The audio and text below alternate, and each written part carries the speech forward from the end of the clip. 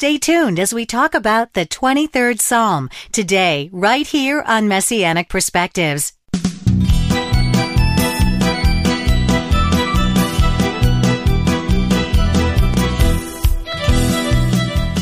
Shalom, and welcome to Messianic Perspectives, a daily program where we look into the scriptures from a distinctive first-century Jewish point of view.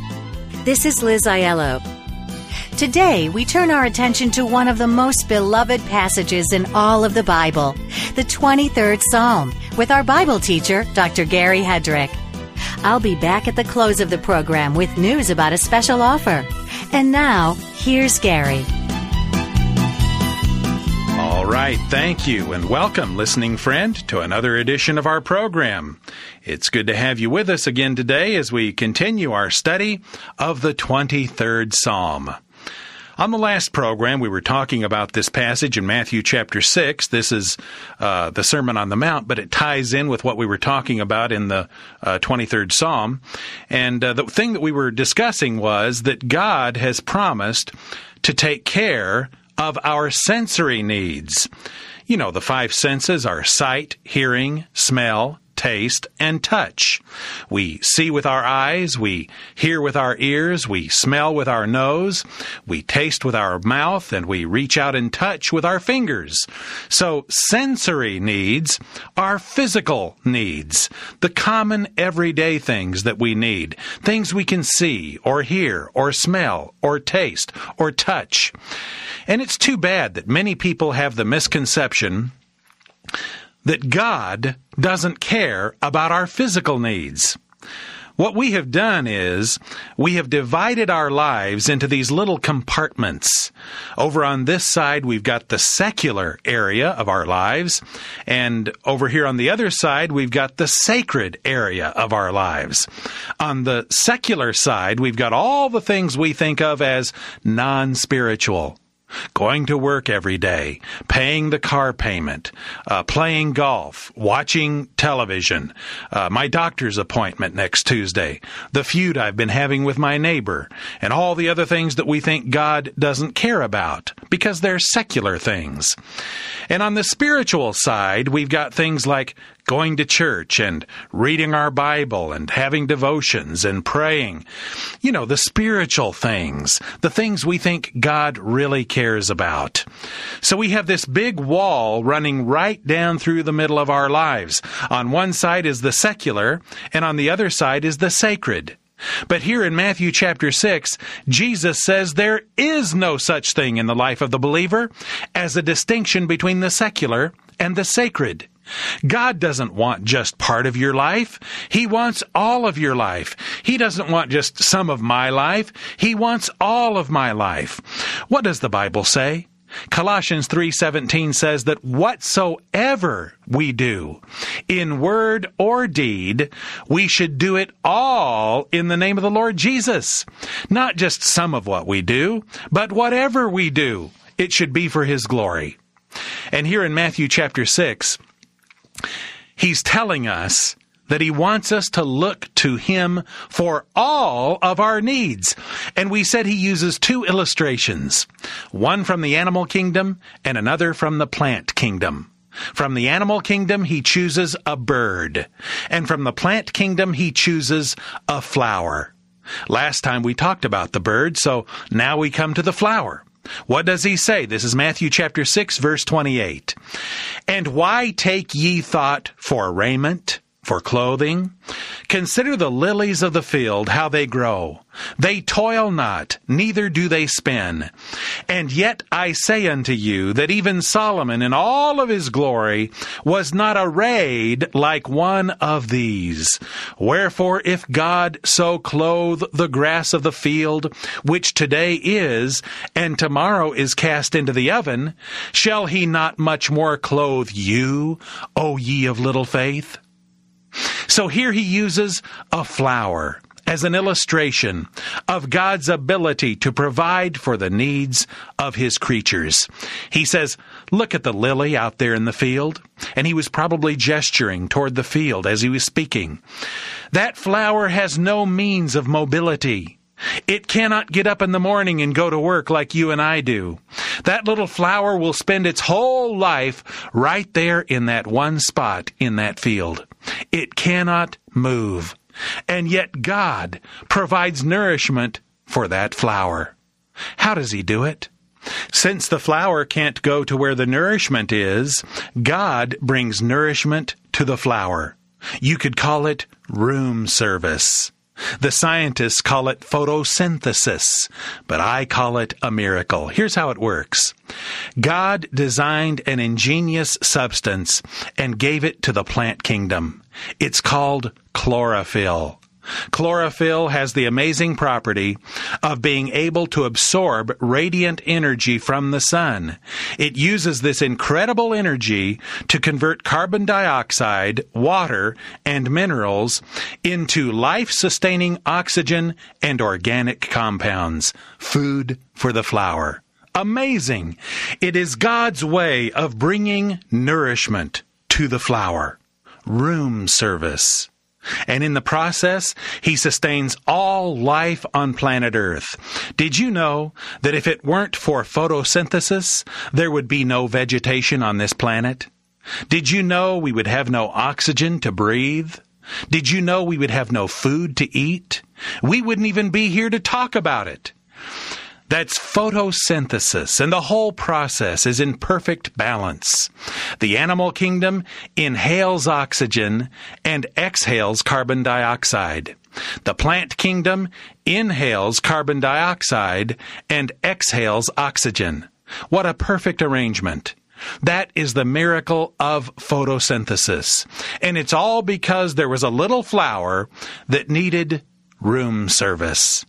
That's why Jesus used a flower to illustrate God's ability to provide for His creatures. He says, look at the flower out there in that field. It cannot move. It doesn't toil or spin. It just sits there and manufactures oxygen so you and I can breathe.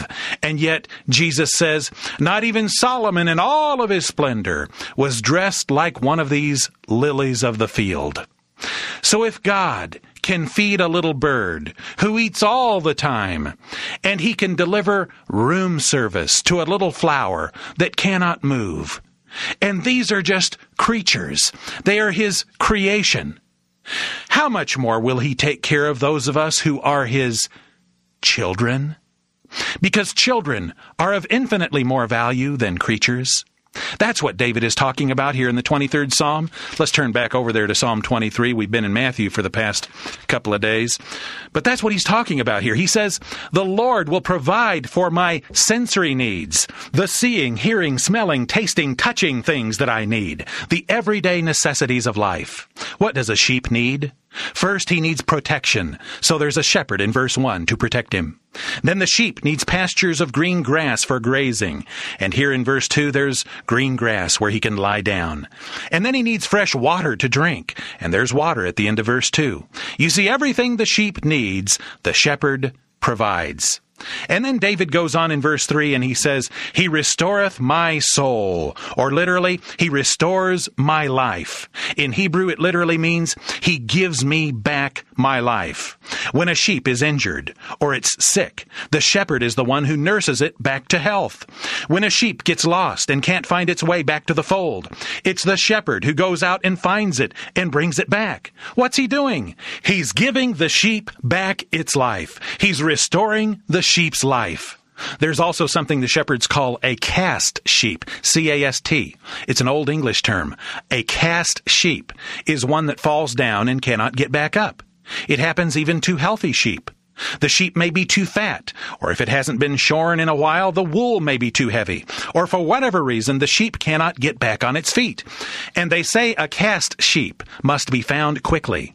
It can't just be left to lie there because it might be trampled by other animals, or it might be attacked by predators. So the shepherd finds the cast sheep and restores it.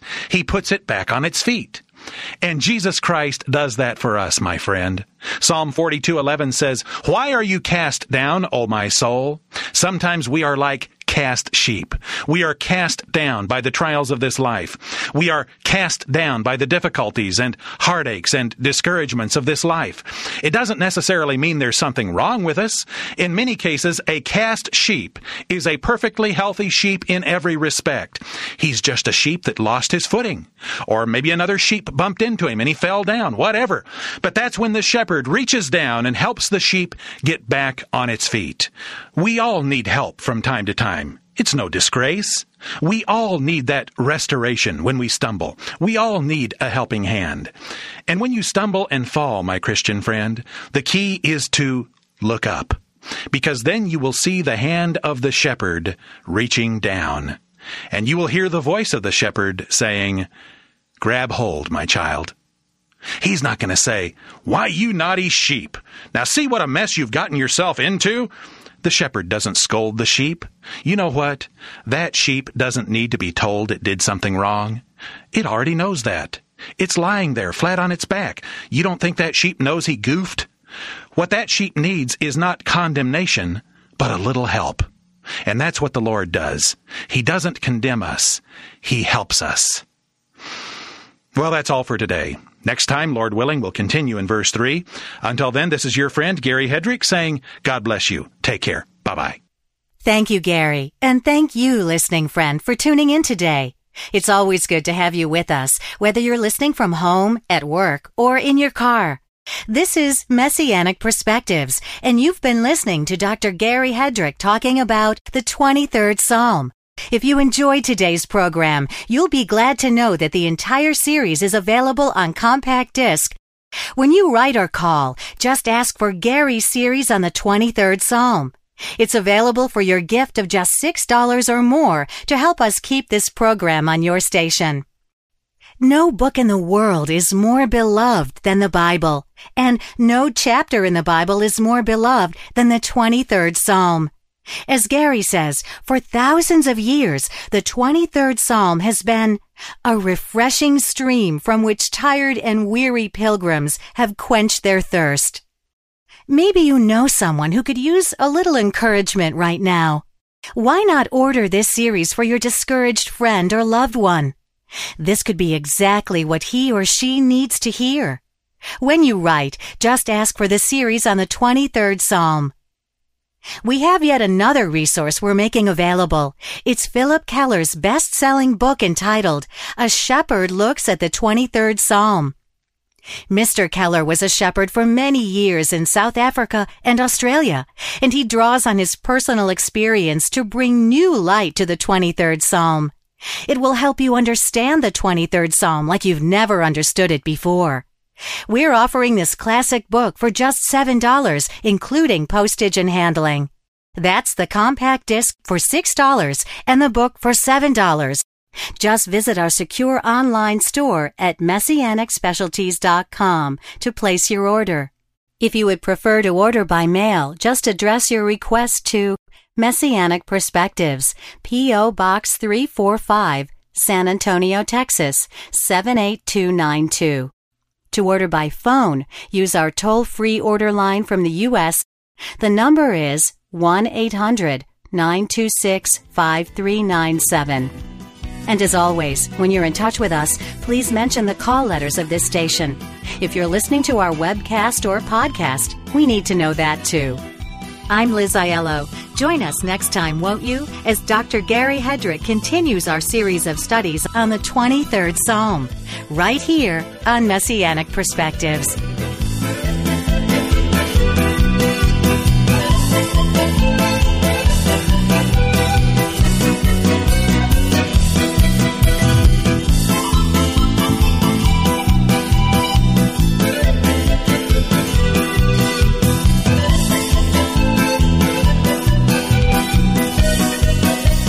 Messianic Perspectives is sponsored by CJF Ministries of San Antonio, Texas, and is made possible on this station by the free will contributions of our listeners in this area.